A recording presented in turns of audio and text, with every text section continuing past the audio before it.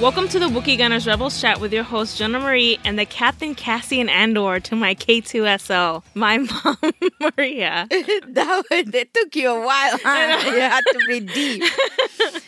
Rebels Chat is a family-friendly podcast where my daughter and I share impressions, reactions, and our favorite moments of the latest Star Wars Rebels episode. Since our favorite show is on break, we'll be looking at other parts of the Star Wars universe. In today's episode, we will be talking about Rogue One, A Star Wars Story, a film directed by Gareth Edwards. The screenplay, written by Chris Weitz and Tony Gilroy, is based on a story by John Knoll and Gary Whitta. In Rogue One, a group of unlikely heroes band together on a mission to steal the plans to the Death Star. I knew I was going to have this problem. To steal the plans to the Death Star, the Empire's ultimate weapon of destruction. So, finally, we saw the movie. Well, finally I saw it. You saw it first. Yeah, meaning that we saw it together. Okay. Because it has to be a mom and daughter thing. Experience. Okay, gotcha. What were your thoughts going into the movie? Like always, I do not have ideas or anything in my head. I just go in to experience what they're putting in front of me. Casual fans like yourself, when they saw this trailer and they thought, well, isn't this the sequel to Episode 7? No, because they probably did not understood what the movie was all about. You have episodes 1, 2, 3. You have episodes 4, 5, 6. And then you have the new series, which is episode 7. Episode 7 is to follow the last episode 6. Now, this story has nothing to do with that line of episodes. Mm-hmm. This is just smacking between the first set and the second set. Mm-hmm.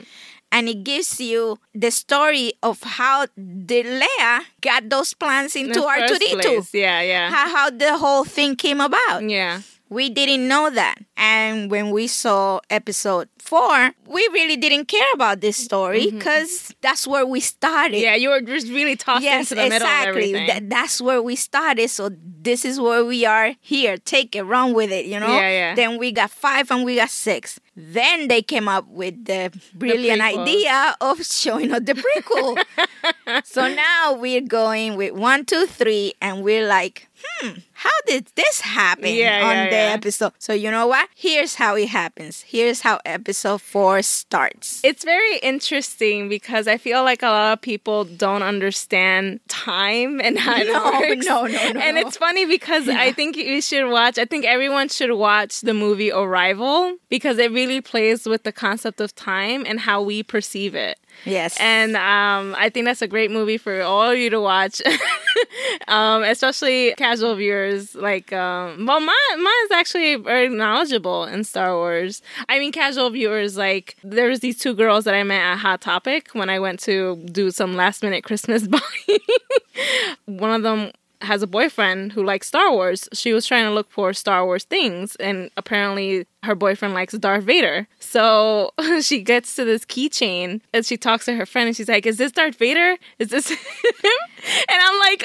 How can anybody be asking who Darth Vader is? The keychain was actually a Death Trooper mask. So I'm like, no. And I had to jump into the conversation. I'm like, no, that's actually a Death Trooper from the Rogue One movie that's out right now. And she's like, oh, so is any of this here Darth Vader? And, I helped her find something. But it's interesting that, not everyone is aware of Star Wars and the characters. So even though they're iconic. I don't think I'm very knowledgeable. I just understand that the whole concept of the first original 3 movies, what took place in the prequel series that we got after, and what's happening now with the latest saga on the whole story. Moving into Rogue One, the first thing we see Lucasfilm, we see A Long Time Ago in a Galaxy Far, Far Away, and it jumps right into the movie. There was no opening crawl, and then the words. Because this is the story. You don't need anything to introduce it. This is what's going to introduce you. Yeah, I kind of missed it, but it makes sense. Think about it. The whole premise of the movie, if you're gonna say anything about it, you're basically telling the movie in the prologue, because this is what the movie's about. Like, it would have worked to have helped. In the first maybe 20 minutes, they were jumping around a lot. They went from this planet to this location to this other location. There were things happening at the same time. Yeah. So I feel like it might have been better to have introduced some of those places or some of those characters beforehand. Like Captain Cassian Andor meets up with an informant and, you know. Yeah, you just wanted your prologue. I do.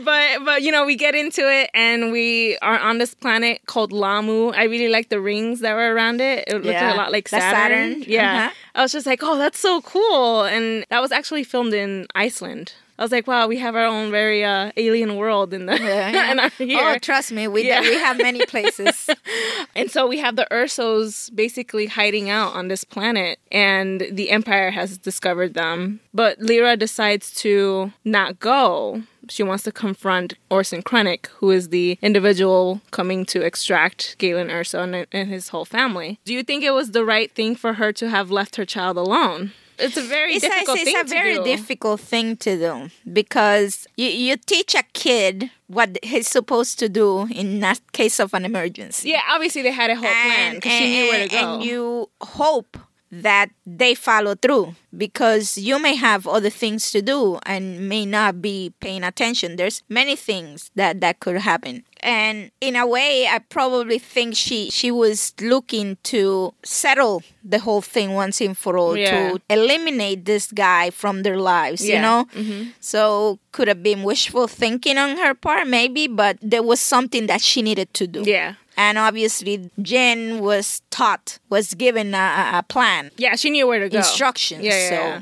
I mean, I should preface this conversation by saying that I haven't read the novelization, so I don't know all the subtle details that happen in between. But obviously, the character that we see later on, Saw Gerrera, he was part of this plan as well because he knew exactly where to find Jin later on. So Lyra ends up giving her the necklace. So I don't know if you noticed about that necklace. It's a kyber crystal. Yeah. And I was like, oh my God, that's so cool.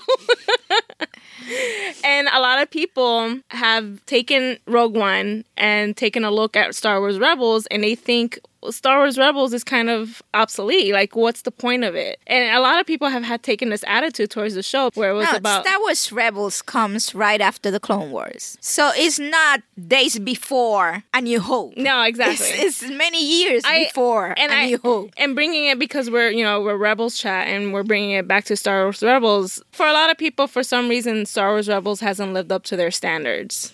And I take each story on their own merits. We had the first 3 movies. We have the Clone Wars that showed us what took place between that whole deal. Yeah.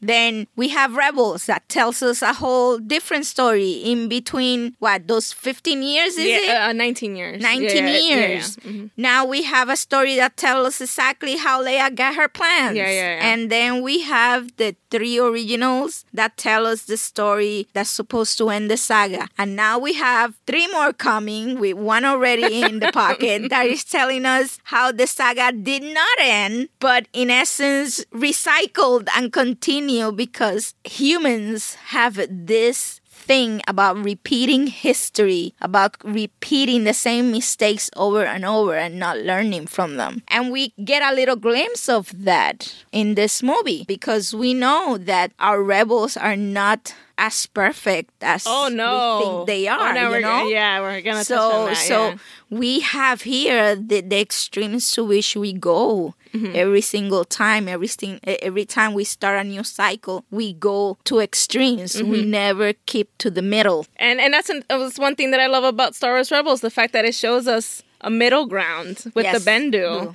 I mean, Star Wars Rebels, it has faults. This movie certainly has its faults. I mean, a lot of people were like, oh my God, it's perfect. It's the perfect Star Wars movie. Yeah, you can love it, but you have to accept that it has its flaws. And Star Wars Rebels has its flaws. I accept those, although they all have their flaws. The prequels have their flaws. The old trilogy certainly has its flaws. I'm sorry, but there are certain awkward moments in those movies. Yes.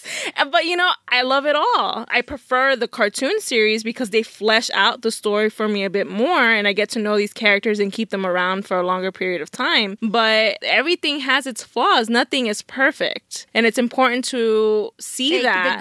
the good with the bad. Yeah. And I personally like to highlight it. Although for Rogue One, I was like, no, I did not like this. I did not like that. But that's just who I am. I'm weird. But we have Jin's father who calls her Stardust. Yes. So that was a really cute nickname. And it reminded me of that movie Stardust. Yeah. Which is based off of the book by Neil Gaiman. You know, it rang a bell for me where I was like, oh, that's just going to be something important later on. Yeah. Which it turned out you guessed it before it even happened. Yeah. When they were going through the file name, she's like, oh, it's Stardust. I'm like, shh, Ma. You're always guessing things before they happen. So Jin goes ahead and she hides. Unfortunately, Lyra dies. I thought it was sad. You know, the mom dies yet again. Well, she should have stayed back with the kids. In that case, you know, she took a chance. She confronted this guy. She thought she could eliminate the threat once and for all. And have her family and whatnot. That's the risk we take. And honestly, you may see it one way. I see it on the way that it is fitting. It's the mother taking a stand. Yeah. Saying enough is enough. Yeah. It's funny because I had asked you, and one of our listener questions also involves the topic of, it would have been cool if the mother was the scientist that they were coming after. You know, that she would have been the one to have placed that fault in the Death Star. But then we would have had the hero father dying for them. But the thing is, but then look at the movie. The fact that Cassian was the one to say your father would be proud. Like, where was the mother in that line? Or there are certain instances where you get the impression that the emphasis is on the father. Like, she doesn't acknowledge. The only time she acknowledges her mom is at the very end when she says she's the daughter of Galen and Lyra Erso. This is the thing, because the father is the scientist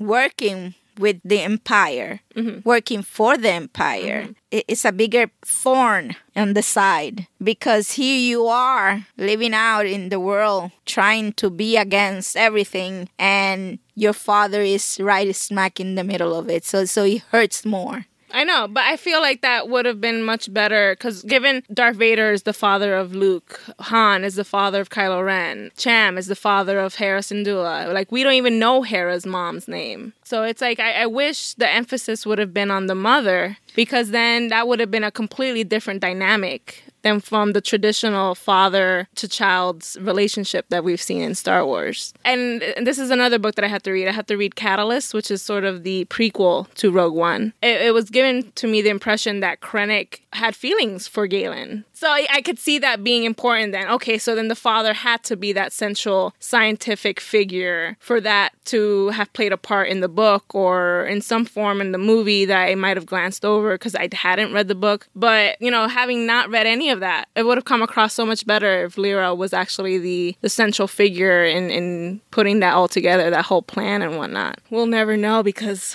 the movie wasn't made that way.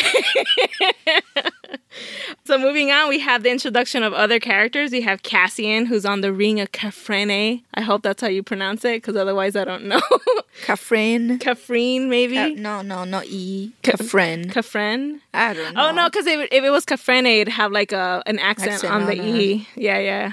So he actually meets up with an informant. And the most shocking part of that was that he kills the informant. That shocked me. That was part. I went like, whoa. You audibly went, whoa. This is a rebel, and I'm like, holy moly! He just shot him in the back. I always keep bringing this up in other conversations where I'm like, imagine if that was Ezra. Ezra would never do that. Ezra would try to save the guy, try to get him out of there. But you see, at this moment, we don't know who he is. Who Ezra is at this point in time. No. I'm talking about Cassian. Oh, okay. We don't know who he is. We don't know the type of missions that he's taken on, that he's done. And obviously, we get to know the type of missions they get to do. Yeah. They are the undercover assassins, basically. Yeah. They do what they have to do. They're the James Bond of the rebels with a license to kill. License to kill. I like it shaken, not stirred. You know? And we don't know that when we see him there. So it shocks when he does something like that. And the marketing for this movie was perfect because it made you believe that he was the good guy. You know, because to me, the rebellion and the way the rebellion's represented in Star Wars Rebels, or the growing rebellion at that point in time, I've always seen them as the goody two-shoes, you know? And this is what I was alluding to in the beginning. We tend not to stay in the middle. We go to extremes. Yeah. We go to one extreme or the other. We start good, but we not necessarily end up good. Yeah. And here we are. The good thing is that good people who start good, who somehow veer to the wrong side, have a chance to make it at the end. And that's what I love. I love redemption. I love that ability to make something wrong right. To me, that is the epitome of being human. We grow, we make mistakes, and we try to make it right. But it doesn't exactly erase those mistakes. Or doesn't no, erase it does them. not. Because no, what Vader did at the end, that was very nice of him, very good of him. No. But it doesn't erase everything he's done up until that point. It just gives them the moment of, yes, I know I did wrong. The fact that they recognize it. Exactly. Yeah. And that's what growing is about. That's what learning and becoming is all about. It's about realizing those moments. Yeah. So at that Cassian, the way, when he did that, I was like, I had the same reaction as you. I was like, whoa. And Diego Luna is so good at what he does because you saw it in his face. Like, he's internally battling with himself about all that he's done, and this is just another thing to add to the plate. Yep. And he's so handsome. And then you have Bodhi Rook, who's constantly being referred to as the pilot. I'm the pilot. He's the pilot. I'm the pilot. And he's on Jeddah trying to look for Saw Gerrera because he's been given a message from Galen Erso himself. Unfortunately, there's, poor guy he's tortured along the way. And they don't believe him. No. They see him as a trap. They interrogate him with that weird squid thing. Yes. The Bogali. And you get the sense that Saw Gerrera, who's this character who was originally introduced in Star Wars: The Clone Wars, you get the feeling that this guy has really lost his marbles. Yes. You know who he reminded me of? What's the name of the metal guy? The metal guy. The bad guy in Clone Wars. General Grievous? Yes, Grievous. Because of the breathing problem? The breathing problem and the legs, the metal legs. I did not make that connection. He's been changed from human to something different. I got the comparison of him to Vader. So he became the extreme that Vader became. And so he had the breathing mask. Yeah. And Vader has a problem with his breathing as well. Part of him was it was all robotic, just like Vader. And Vader loves his interrogation droid, what he did with Leia. And it's sort of the same thing with the Bogali creature and how he used it against Bodhi to try to extract the truth from him. So yeah, he's definitely lost it. Yeah. And actually, he's going to be in Star Wars Rebels. He's going to... Oh, we're going to see the healthy version? Yes. So young, so healthy. And then you have older Jyn, who's imprisoned, and then she's being transferred over to a labor camp. But in the process, she gets broken out by the rebellion. And as she's going out, she gets hit by K2SO in the chest. And I love that he said, "Congratulations, you're being rescued." He was amazing throughout the movie, man. He gave this is the thing that I like about a droid who reflects humanity. Yeah. It's like the best comedy, the best reasoning, it's always a droid. Yeah, and I love that he kind of reminded me a lot of Chopper. Yeah. And just that attitude. Very in your face. Pretty much. Yeah, I love that. And so she gets taken to Yavin 4, which is the moon where part of A New Hope takes place. It'd be really cool if Star Wars Rebels sort of establishes how they got there. I don't know if they'll go to that extent. It depends how long they last. Yeah, because they currently have Chopper Base, but who knows how long that'll last before they get discovered. I mean, you have Maul, who already knows the location. Mm-hmm. And then there's something that might happen in the second half of the season that might reveal the location to the Empire. So they might have to abandon it. That's just my speculation. So, yeah, I wonder when they'll get to Yavin 4 and make that happen. And the ghost was there. Oh my God. Yes. I kept pointing it out Yes. to him. You kept pointing all the little signs of rebels in there. I was like, the ghost, chopper, chopper, chopper, chopper. Because I missed them the first time around. I didn't want you to miss out, Mommy.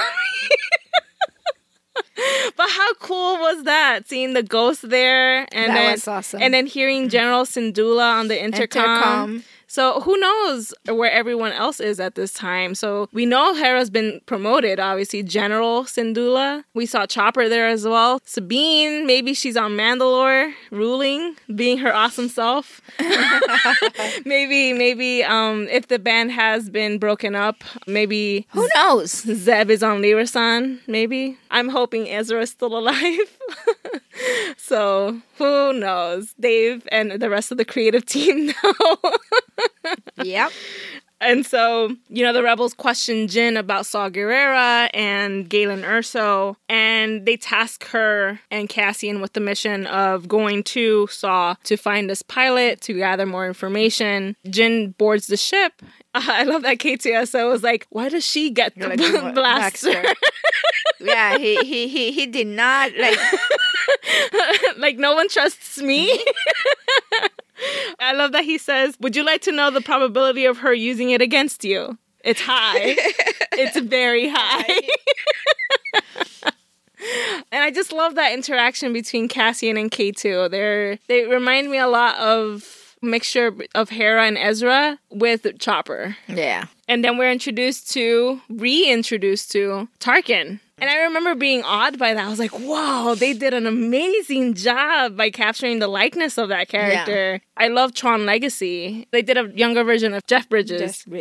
And this was a movie from 2009. So you saw that this was not the best quality at the time. But man, this time around, you can see how much the technology has progressed. And I think it was great that they had Tarkin there in the first place. They have to. Yeah. He's the one that shows the destruction of Alderaan to Leia, so he has to be there. Yeah, he had to be involved, yeah. But a lot of people were like, it would have been cool for an Imperial, like a female Imperial to have been introduced, which I think would have been cool as well. But I think Tarkin is integral, and it shows how conniving the guy is. Oh, yeah. Because he, at every turn, Krennic wanted to be recognized for his accomplishment and he wanted the Emperor's attention. Tarkin just Tarkin was not gonna let that happen. He shut that down. Yeah.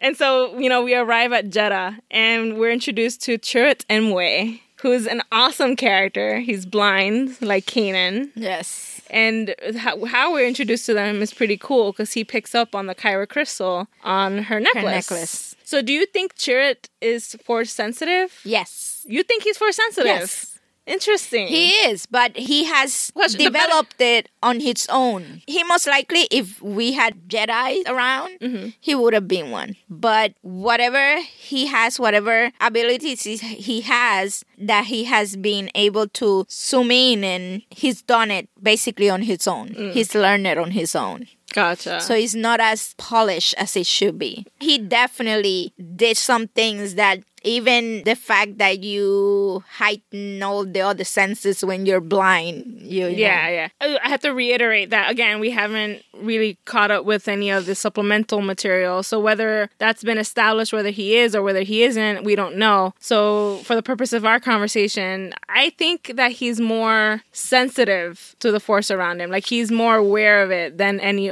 ordinary person, but that he doesn't have the ability to pick up stuff or like the master switch could have easily been used, but he's not refined. Right, in your theory, if he didn't have a master to teach him, to guide him, it would be the same thing was with Ezra. Yeah, Ezra really didn't know how to move things or do anything. He learned. He knew he had certain abilities. He would know things. He would react to things faster, which is basically the way Chirrut does. He reacts to things, but as far as a well-developed force wielding, no, he doesn't have it. Gotcha. I have to catch up on a lot of reading, but it'd be really cool to find out what his alignment with the force really is. And Baze Baze Malbus, who was the big guy who was sort of like the protector. The protector. He was cool too. I liked their conversations with one another. It was like an old married couple, the odd couple. Yeah. And I liked when he said, the Force protected me. And then Baze, I protected you. So yeah, you really get used to these characters very quickly, which makes it all the more sad in the end. And then this area, Jeddah City, it's a war zone. It's basically, I guess it reflects what's happening in the Middle East. You know, at any point in time, it's very dangerous. For Saw Gerrera, the reason why the Rebel Alliance pushed him away was because he attacked civilians. Because he went to the extreme. Yeah. That's the definition of a terrorist. It's an extremist. Yeah. And whether they do it for a thought of good or a thought of bad, whatever it is, when you go to extremes, you're a terrorist. This is what they have become, terrorists. Mm-hmm. They don't care the innocence that dies as long as they get what they want. Mm-hmm, it's the ends justify the means. Mm-hmm. It is a Machiavelli kind of thought, and it's not good. Mm-mm. That's not good. I mean, the Rebel Alliance in a way sort of reflects that. I mean, them trying to assassinate Galen, the individual characters committing things like what Cassian did towards the beginning of the movie. Yeah. You know, they're trying to get to an end, but the means by which they're going about doing it is just reflecting more and more the side that they're fighting against. Yeah. Which is hard. It's a difficult balance. I mean, you have to dirty your hands at one point. But you have to do it with a conscience. You have to be able to always separate it. So to always be aware of it. Because then you become soul. Mm-hmm. And so you have them fighting off stormtroopers. And I like that at one point, Jyn is so good at what she's doing that she follows through and shoots one of the droids, one of the enforcer droids, like K2SO. And then the droid falls, and then you have K2SO coming in. He's like, "Did you know that wasn't me?" And she goes, "Oh, of course." Yeah, okay. If that's what you want to hear. Yeah. And they get to a point where they meet up with Chirrut, and this is where Chirrut actually does his awesome fighting. Oh, man. See, okay, Kanan is blind. That is a fact. It was really cool how the Bendu helped him see his surroundings in a way, quote unquote. But I really love what Rogue One did with Chirrut, in that they did sort of similar to what they do with Toph in Avatar: The Last Airbender, where they focus on his other senses. And you know that that's why he's so good at what he does. Whereas for Kanan, they really didn't focus on it too much. And I felt like they kind of did it better in Rogue One. Because that's the way you're used to. You have to think of the way of the Force. It's a different way, Jonah. The way of the Force is not the way of us humans. You know, it's different. It's a different medium. It's a whole different way of doing things. Yeah. But I really like the fact that we have two blind characters and they're both awesome. Yes. At one point, actually, I think it was a little bit before the fight, they have to pretend that Cassian and Jyn are prisoners. Yes. And I think K2 is not good at pretending. No. He's good at other things, but he's not good at pretending. No, and I love that he slapped Cassian.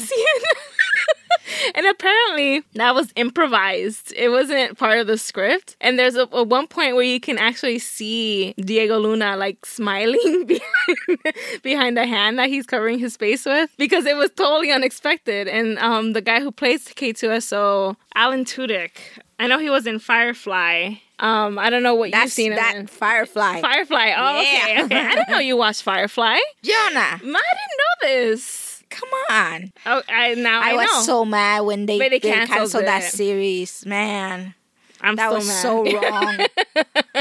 But yes, he played K2SO. And she mentions we're looking for Saw Gerrera, and all of a sudden they all come around. With their weapons. Yeah, you have his band of rebels coming out of nowhere.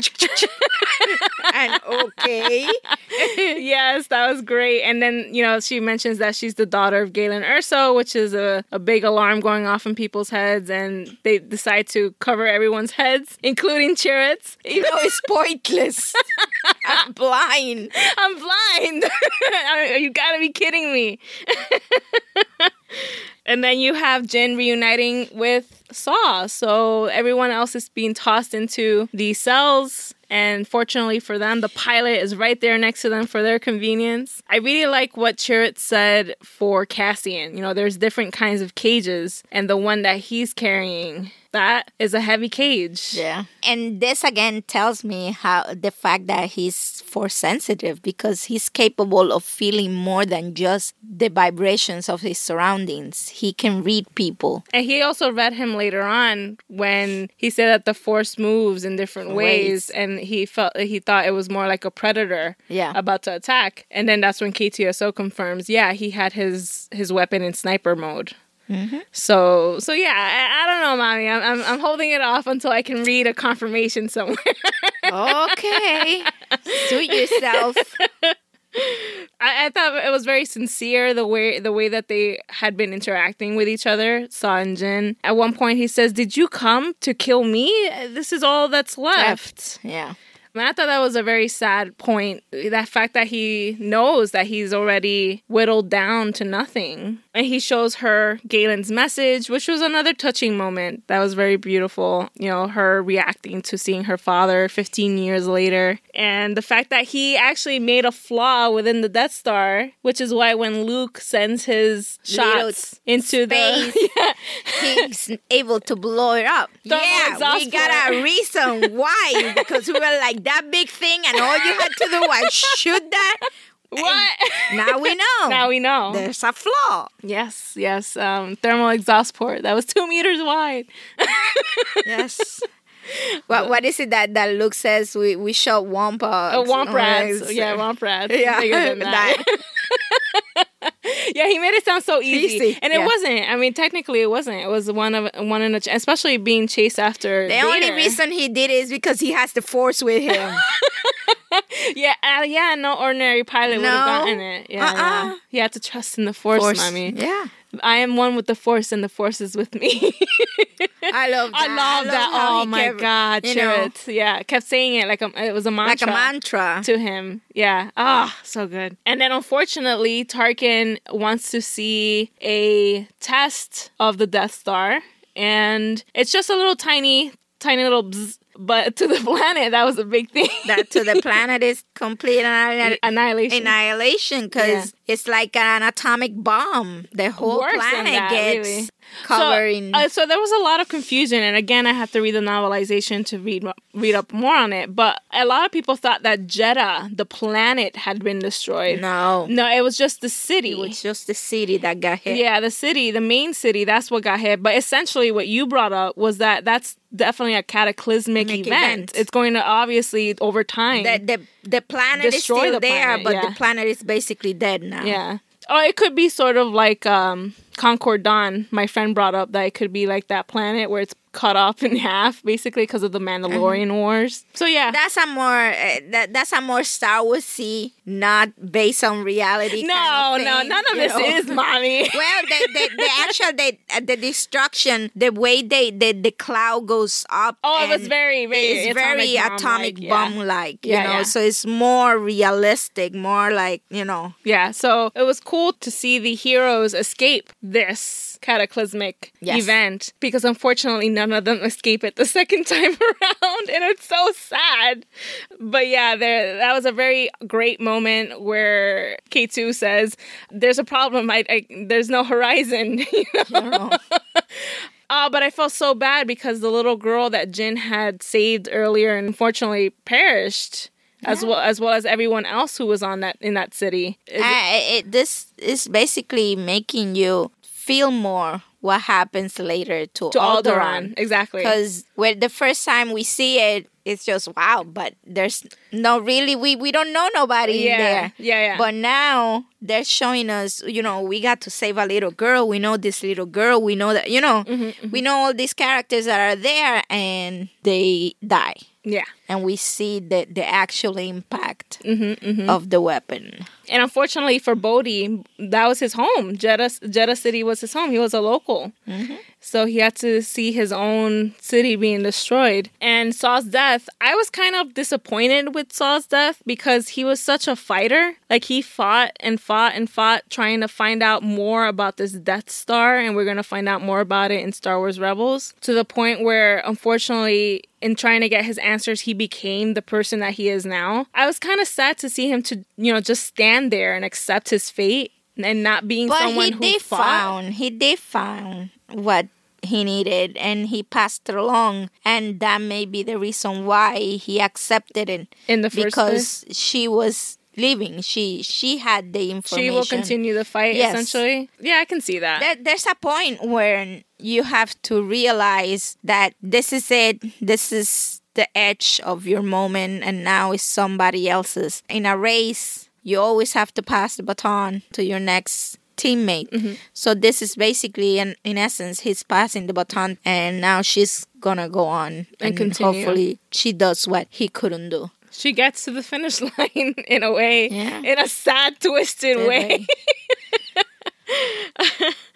So Jin, unfortunately, didn't grab the message on her way out. So the only proof they have is her memory. It's her word, which isn't enough for the Rebel Council, the Rebel Alliance Council. They decide to go to Edu, which is where her father is located, so that they can extract him and use him as proof. This is the evidence that we need to act. But unfortunately, Cassian was given the orders to assassinate Galen, because he's so integral to this project. They just needed to end him and get rid of him. They end up crash landing, as it happens often in Star Wars. And, and this is the moment where Chirrut senses that something's different about Cassian.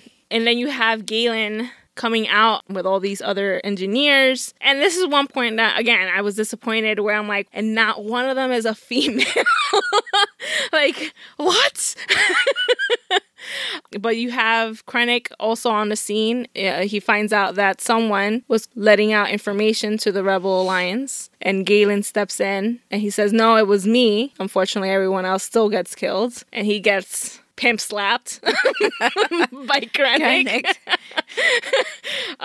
Poor Galen. And Cassian decides not to pull the trigger. He sees that that's not the right thing to do.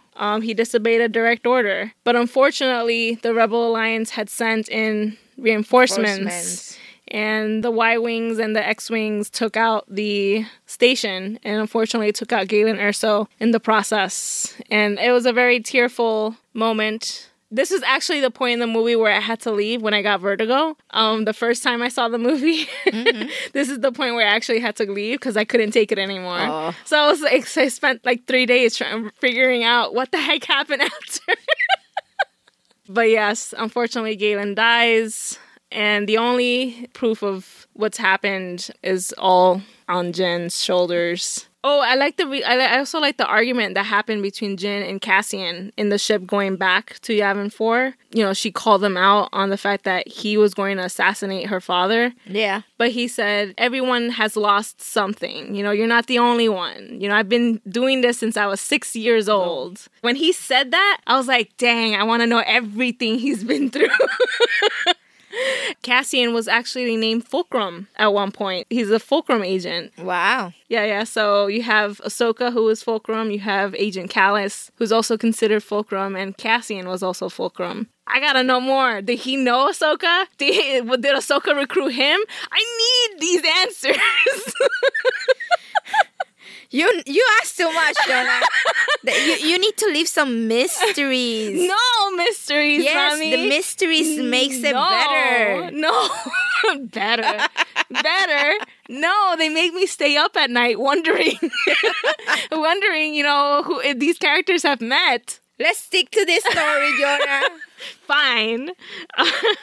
So we go to this lava-type planet, and it's Mustafar. So we've seen it before. And a lot of people are like, well, why didn't they put Mustafar at the very corner? And it's because they want you to be surprised as to who they're going to introduce in that moment. Come on, it's all lava. Of course it's Mustafar. This is the place where Jedi go to die. You know, and that was such a cool, the fact that they inserted that line in Rebels, and it was alluding to Vader. And his, you know, the fact that his palace essentially is located on this place where he essentially did die. That's where he died. And then he comes out to meet up with Krennic. And I love that huge shadow. And, you know, obviously this guy's imposing. Krennic and his aspirations get in the way. And they get a little bit of the choking. Oh, that was so cool the way they did that. And Vader turns around and his hand is like crooked and whatnot. Be careful. Don't choke on your aspirations. Oh, that was awesome. And then you have the Rebel meeting that's taking place on Yavin 4, and you see Bail Organa, who's awesome. Yeah, when I saw it, yay! Yeah, you were like, ooh! It was so cool that Jimmy Smits came back to play that character. And it hurt even more when he said that he was going back to Alderaan. I was like, no! Exactly what's going to happen. I was like, no, hold him back. Stay here. Stay there. Don't go anywhere. Don't go. And they're, of course, doubtful. They don't trust Jyn. She's lied her entire life. The other word that they have is from this pilot who's an Imperial pilot who defected. So, you know, they're not willing to put all of their resources, all of their eggs in one basket, basically. And you have Admiral Raddus, who was awesome. He's like, no, we have to go and fight. And I was like, yeah, I love that. He was so cool. And then, you know, she says that rebellions are built on hope. That was something that Cassian had told her in the beginning. Early in the movie. So, you know, it's true. Rebellions are built on hope. Even Hera and Ezra, when they found out that that guy was a traitor, Gall Travis, you know, she had referred to hope. You know, we have hope. Mm-hmm.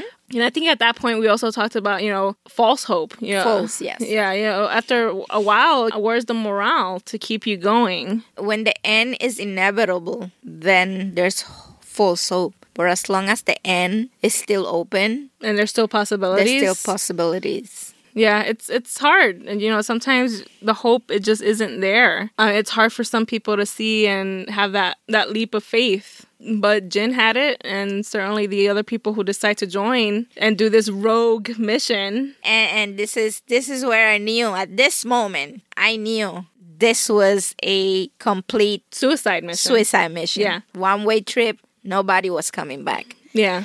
Because at that moment, he did clearly stated who they were, and he had his band of brothers of sorts that, like him, had done questionable things in the name of the rebellion, and that basically this was their moment to make it worthwhile. Make it worth it, yeah. You know? All that stuff. I mean, I can only imagine what they've done. So yeah, they can't just give up now, because then what was all that for? You made us do all these things, and what now? Yep. That was the point that I had glanced over the first time I saw the movie, because at that point, that's when they said General Syndulla. So whatever Cassian was saying at that point, I had tuned out. Because I was like, was General Syndulla. I was still freaking out. I was like, oh my God, they said General Syndulla. And then like I came in just when they were all going into the ship, and I was like, wait, what did they talk about? A very pivotal moment in the movie, Jonah, and all you heard was Syndulla. All I heard was, and that's why I missed out that detail. When I saw it this time around, I was like, okay, I get it. I get why they went to those lengths and why they had to die in order to get there. But it still hurts. Yes. And it's still, in some ways, like part of me still feels that it's sort of bad writing, but we'll get to that when we get to it. And so you have Bodhi, who does the cool thing, and he uses the title of the movie in the movie. Yes. So Rogue One. So that was really cool, the fact that they did that. And so they decide to go to Scarif. And it's so weird to me that the Empire would choose this beautiful tropical planet that will probably have a bunch of hurricanes and whatnot. because of the climate. But that's where they have their archives. For me, as someone who studied archives, that's like the worst place to store archival material because it gets corroded by the sand. It gets everywhere. It's like Anakin. He doesn't like the sand. He hates it and gets everywhere. It's just, why would you put your archive there? I don't understand the Empire's motives in that one. So you have K2, Jin, and Cassian acquiring these disguises. Yes. So that they can infiltrate the facility. And you have all these other guys moving stealthily to plant detonators everywhere. And you have awesome Chirrut beating people up with his awesome stick. Which actually, the stick reminded me a lot of Morgan from The Walking Dead. Yes. And you have K2 who's saying, I've got a bad feeling about, and they don't let him end the sentence. Nope. Okay. Quiet. In order to get to their destination, K2 says that they have a large number of stormtroopers in the way. Yep. And that's when they have to light it up so they can call the forces so that they can easily go to where they need to go. Distraction. That's the method. Yeah. And I love that you see all these points, and they got pretty far. Yeah. Because they put it in very strategic places so that you see all these areas blowing up, and Krennic turns around. Is like, are you blind? Send out all the garrison. Oh, I love that. They're all there looking like, they're just what is happening? Oh, and that's not normal. And that reminded me so much of Rebels because it's like that. You know, you have the Imperials who are like not on point most of the time. And then you have the Rebellion also sending in reinforcements because they've heard that they're attacking Scarif. And you have the R2-D2 and C-3PO cameo, which again, is pretty cool. The fact that they have shown up in every single Star Wars movie. My friend Elisa brought up the point where the next movie, the next standalone movie is a Han Solo. So how are they going to fit in C-3PO and R2-D2 at that point? I don't know. I guess they'll make it happen, but I hope they don't like try to force it in there because these characters don't know each other. So we'll see. You know, K2 opens the door that allows Jin and Cassian. They finally get to their destination. Yeah. They open the door, they go in, and poor K2 have to be left alone while they go in the archival area. He's the first of them to perish. Oh, I remember that was so sad. When you were like, you were so taken by what happened. And it hurt because, you know, like I mentioned before, in a lot of ways he reminds me of Chopper. And if that were to happen to Chopper, I'd be bawling. And they're going through the files and they find that Stardust is the file that they're looking for. Unfortunately, K2 perishes, and they have no choice but to do it manually. They have to extract it manually because of the fact that they've closed the shield. They can't leave. They're trapped. So they have to transmit the plans up to someone up in space. And to do that, they need the communications tower the portal open. That exactly. Gate. Yeah, exactly. So that's where Bodhi comes in. And they need to hook up to the communications tower and all this mumbo jumbo for them to be able to talk to someone up there and be let like, them know, you need to get rid of that. Open the gate because we need to send you something. Exactly. Where's Wi-Fi in all of this? That's what I would like to know. Really? Yeah. Where is the Wi-Fi in this whole situation? But still, though, when I use Wi-Fi here, it's kind of hard because, you know, depending on the file, it just crashes. Still, there's Wi-Fi.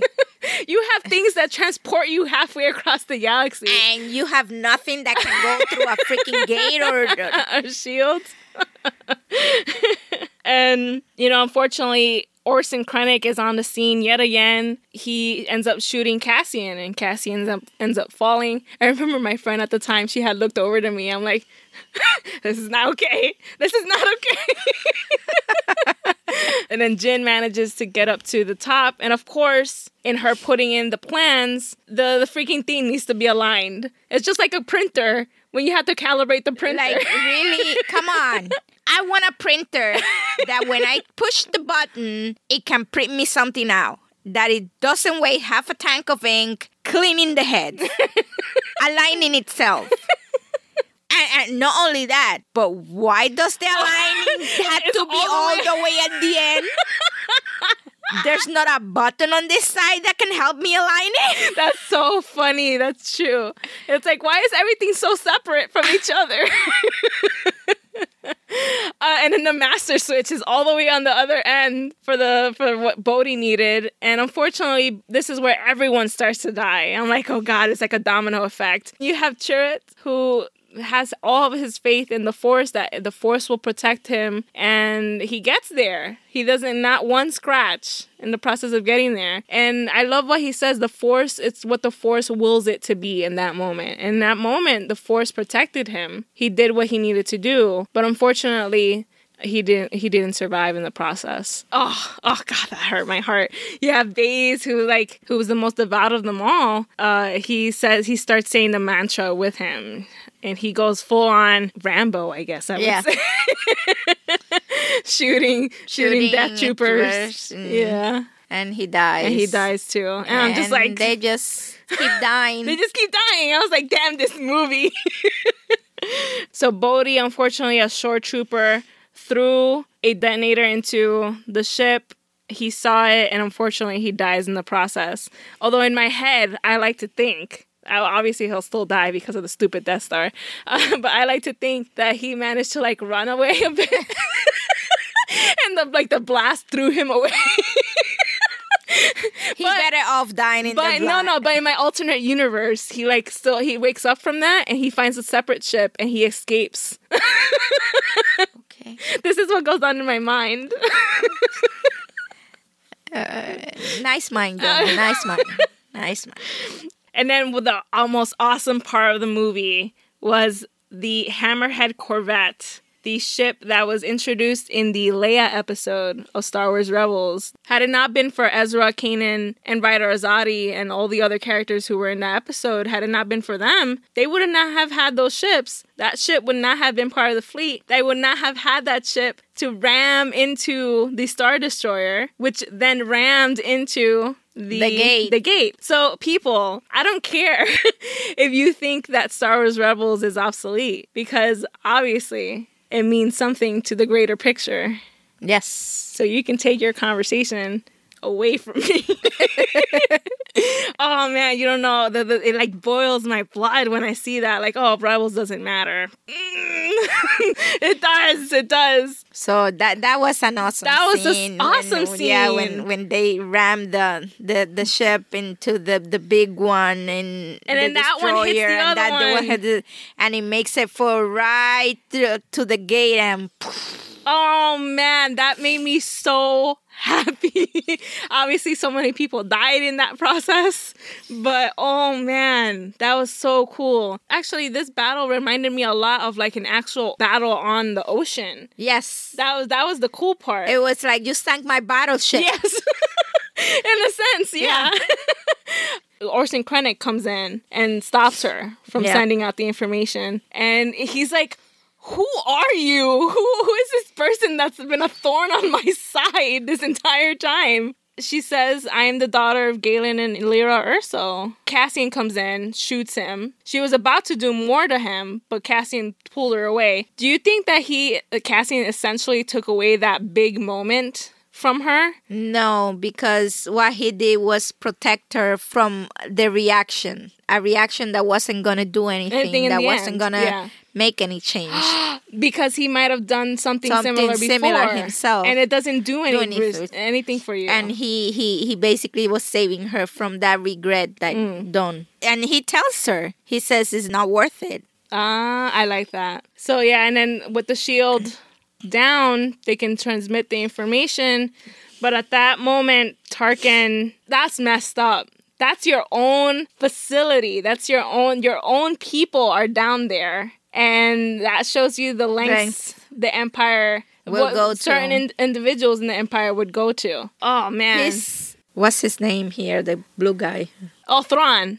Yeah. Thrawn, I want to know where Thrawn is in all of this. He's a representation of Thrawn. Yeah. Because that's exactly what we know of Thrawn. Every time you leave your supposed enemy behind, you risk losing your own people. That's true. Tarkin was like, oh, moly. But man, I am glad that Cassian left Krennic alive, because Krennic, and I keep using the same words, where it's a taste of his own medicine. Mm-hmm.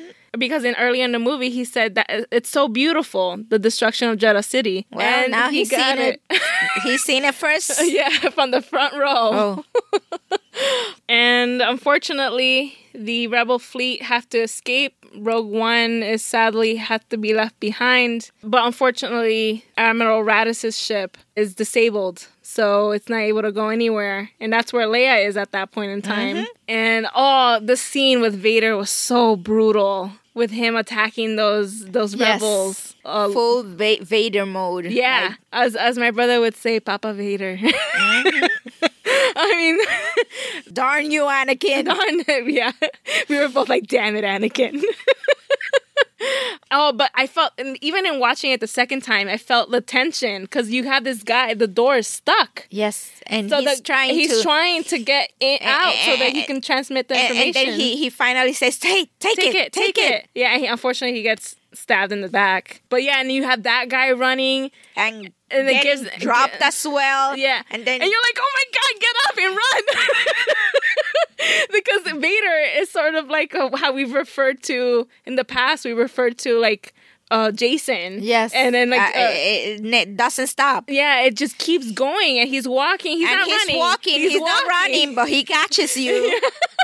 And then he gives it to Leia, and it represents hope. And that was a cool scene. Yeah. Especially given what's happened recently. We're very sorry to have lost Carrie Fisher and her mother, Debbie Reynolds. So a very sad time, but that final scene, just wow. And the ship that she's in disembarks, and then that's where A New Hope essentially starts. And it's so funny when you go back to A New Hope, and she says, "No, I'm on a diplomatic mission." And Vader's like, in the back of his mind, he must be like, "I saw you leave." You were right there. That's why he doesn't believe her. Oh, that just made it all the more hilarious. And then you have the Death Star blowing up Scarif, and I'm so happy that Jyn and Cassian didn't kiss, because at one point Diego Luna is so sexy that at any point in time you think he's going to kiss you. So I'm so glad that didn't happen, because I liked the fact that they were like a friendship, and they've come to accept each other and trust in each other. So they ended up hugging instead. And I remember the first time I saw the movie, I, of course, not having heard that conversation, that pivotal moment, I was so mad that they all kept dying. And when I saw this part, I was like, this is so messed up. I was angry, mommy. I had never been so angry. But having seen it a second time, it I teared up more, and I was like, man, they went through a lot. You understand why it had to be like the way it was. It did, yeah. So, any final thoughts from you, Mommy, regarding the movie? I love the movie. I went without any expectations, and it allowed me to actually enjoy it and live it and feel it the way that every movie should be felt. I understood why it developed in the way that it developed, how it ended, why it ended the way it ended. And I understand more. I understand more of the New Hope. And it makes me happy knowing that we see all these rebels die, and we see all these people die. And at some point you say, why? Nothing changes, but then it does. You see the repercussions. And you miss them, and you are sad because they're no longer with you, but in a way it gives meaning to who they were and what they did. Exactly. And this movie did that, not just for our band of misfits, but for all the rebels that die. Whether you know them, whether they're a known character or not, you feel it. You know And it gives them meaning. Even though most of them come off as nameless characters. Yes. You know, you don't know their history, you don't know even their name. My deal with the ending was that the original screenplay actually had them all surviving. And the reason why they hadn't killed them off in the original screenplay was because the director, Gareth Edwards, and everyone else who was involved, they thought that they weren't allowed to kill them because you have a Disney, you know, it's part of Disney now. You didn't want to depict that graphic violence at the end. So it turns out that they got the green light. And the reason that they gave was because they're not in A New Hope. That's what got me mad. The fact that you killed off characters because you thought they weren't part of the original movies, so obviously they can't be alive. I don't like that mentality. And the reason why is because just because they're not in the old movies doesn't mean that they don't exist. This is a galaxy far, far away. You have a vast area where these characters can exist and interact with each other or not interact with each other. And I didn't like the implication of it in Star Wars Rebels. Like, so does that mean that everyone except Hera is going to die just because they're not in A New Hope or in Empire Strikes Back, The Return of the Jedi? So I didn't like that comment. And that's why I frowned upon what happened at the very end of the movie. But I like the fact that I gave it a second viewing. You helped me see more as to why these characters had to die. So I just hope people out there realize that there's more to just killing off a character. There could be another fate for that character. Ahsoka being a perfect example. She didn't have to die, although a lot of people thought she has to die, obviously. But she became something else. And in the process, they expanded the story. She's something that we have no idea what she is. But that gave us a different perspective, that was Dave Filoni thinking outside the box. Yes. And that I love that. It's imaginative, it's creative, it's innovative. And I really dislike when the immediate answer to why a character is not in those movies is because they died. Like, that just makes no sense to me. So that's why I had an issue with it and the way that it was expressed by the creators. But anyway. All right. Listener questions, very briefly. We have Elisa, who asked, how do you feel the movie fits in with the rest of the Star Wars movies and why? It gives you a little bit more meat in your sandwich, Yeah. I really love the fact that they really tied it in nicely at the end. Yes. And you can easily put in A New Hope and pick it up right where it ended. So yeah, I love the fact that it fleshed out those details. And you know what? Why I liked it also? It gave you heroes outside the normal stereotype, realm, stereotype. And they were the heroes because without them, 4, 5, and 6 would have been nothing. Yeah. So they are the unsung heroes. Yeah. And Megan said, I loved Rogue One, but felt there was still an issue with gender diversity. Where are all the women in the galaxy? I also had an issue with how they handled Lyra's character. She ended up being pointless in the story to me. But on a positive note, Darth Vader was awesome. I loved the ending, and I really loved Jyn and her team, plus all the Easter eggs, including the Rebels references. I was totally freaking out the whole time. Me too. I was as well. I don't see the mother's role as pointless.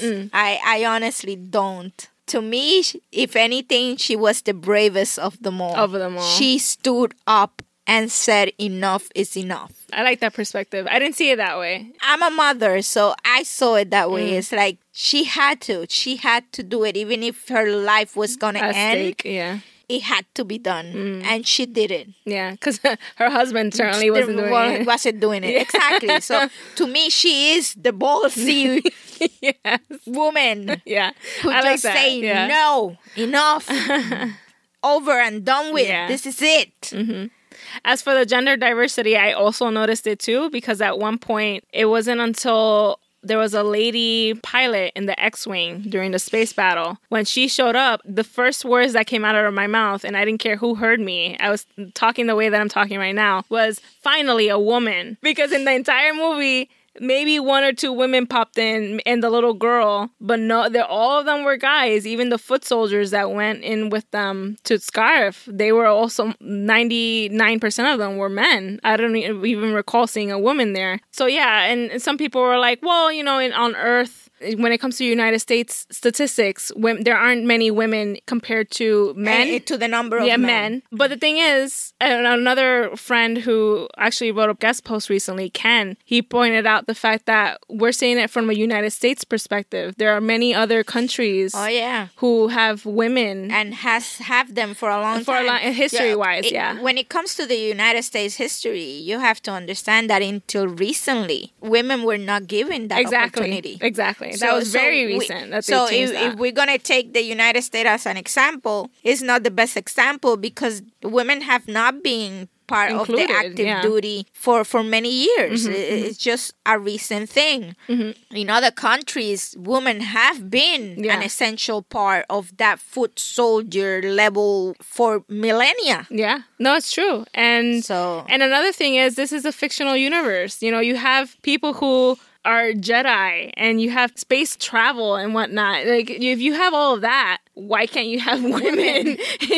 Like, what makes that so, and my friend said it perfectly, what makes that so unbelievable? So, you know, it's a creator's flaw, and it definitely, this movie suffers from it for sure. And the fan base is also half women. So, you know, you have to take into consideration that half the people who are watching this movies are women. So Al Nowatsky asked, do you think the Ghost escaped the Battle of Scarif? Who do you think was in the ship during the battle? So General Syndulla, Chopper for sure, obviously, because they were mentioned in the earlier part of the movie. I like to think that Zeb is still with Hera. Zeb is a very loyal character, so I like to think that he's still stuck around. Sabine, I don't see being there, just because I like the idea of her having continued on with the Mandalorian side of things. And I haven't given it a deeper look, and I haven't really followed the conversation that's been out there. But I'm not sure whether the Phantom was attached to the Ghost or not. I think most people believe it wasn't. So if it wasn't, maybe Kanan and Ezra, if they're still alive at this point, maybe they're handling a different thing somewhere else in the galaxy. I like the idea of that. You know, where are they at this point? Well, we'll find out sooner or later.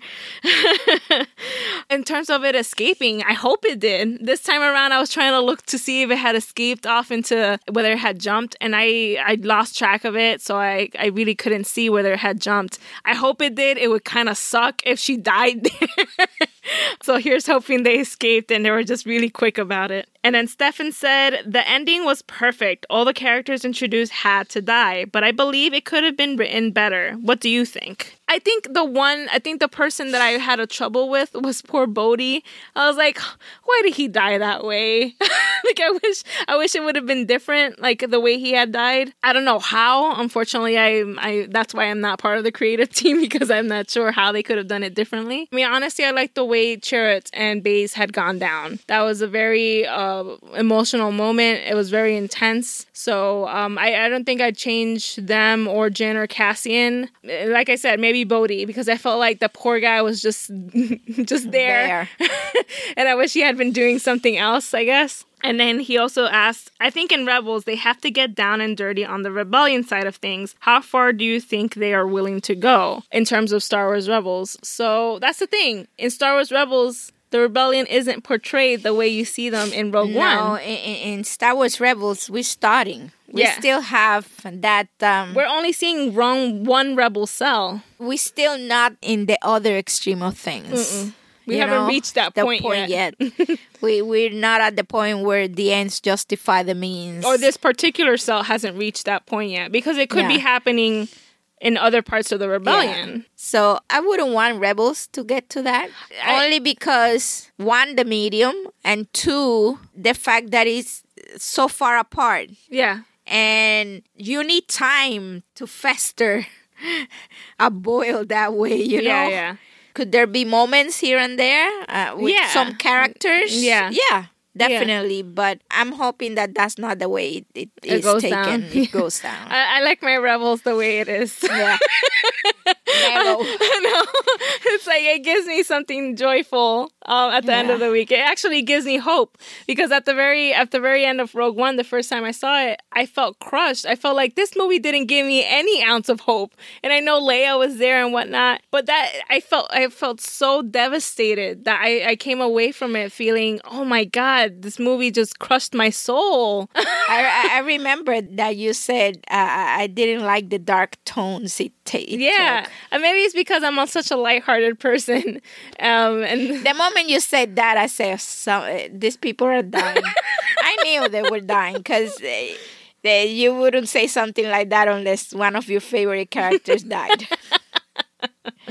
And finally, Patty asked, what did you both think about how they handled the CGI characters? Could they be better? I'm pretty sure there's enough technology out there to make it better. But I do think that it is the best that we've seen so far. Yeah. Do you think that they should have gotten someone who looked a lot like him and did the makeup so that do you think that would have sold the idea more? Yeah, I'm pretty sure they could have found somebody. Would have taken a bit of research and time, which probably they didn't have. But there's a lot being done these days with masks. Makeup artists. And there's plenty of amazing makeup artists out there that can do the job. Mm-hmm. Sometimes the mask, the real person, feels a better option than the computerized thing. Sometimes the computerized thing seems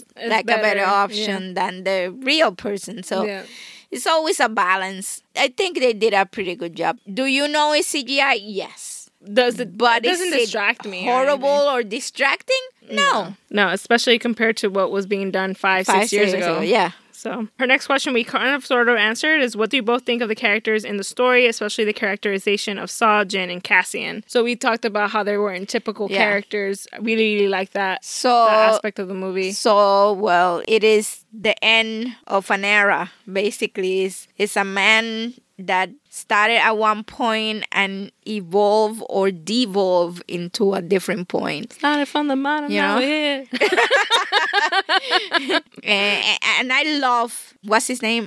Cassian? The K2? No, the Bodhi? The actual actor who does Saw. Oh, okay. Forrest Whitaker. Because he has this ability of reacting and changing his voice and to make you feel what you're listening. And he's voicing the character in Rebels. So it's, you know what I'm saying? It's like he has these ups and downs in his voice and movements that actually make you feel exactly what he's saying and what he's doing. Yeah. And you feel it. And you felt the end in this man's voice. Yeah. He was at his end. Yeah. And he knew it. Jyn, I really want to see what was Jyn like originally when they did the movie, when they first did it, because she came off more as rebellious in nature, I guess, where she like talks back, but she wasn't like that in this movie. She was more like Ezra, really. Yeah. She paid attention. She paid attention, was more open, and she reacted, and she learned. Yeah. So I really like how she is in the movie, but I also would like to see what was she like originally. And Cassian, like we talked about, it was awesome the way he was painted one way. Yeah, Cassian went from one side of the spectrum to the other in just one movie. I know, and he kept fluctuating back and forth. And Diego Luna, again, kicked it out of the park with that one. You had no idea who he was and what he was thinking at the moment he was doing it. You know, it was like his face. It kept you thinking about what is he going to do now? Because you could not predict it. Do you think those two would have developed a romantic relationship? No. Honestly, no. Okay. No. I like that. No, because I don't know. I don't feel that they felt that way. There was a sort of mutual respect for each other at the end. There was definitely respect and there was admiration. And they would have done an unbelievable duo. Oh, yeah. With K2SO in the back. Like, why is she taking my seat? Yeah. honestly, through the whole movie, it never dawned on me that they could kiss or they were looking at each other romantically or any other. There was one scene at the very end where they were taking after he had just helped her with Krennic, when they were going down the elevator and you see Jin looking at him and him looking at her. And of course, Diego Luna, being the sexy individual that he is, it comes off as like, oh my God, they're going to freaking kiss. I didn't see that. Oh, okay. See, we all have different lenses. So, and finally, she asked, "What Easter eggs did each of you notice on the first viewing?" So, for poor Mash, I didn't have to. I didn't have to look because I had my pointer next to me. I was literally pointing out. I think the guy next to me was like, "What the heck is she pointing at?"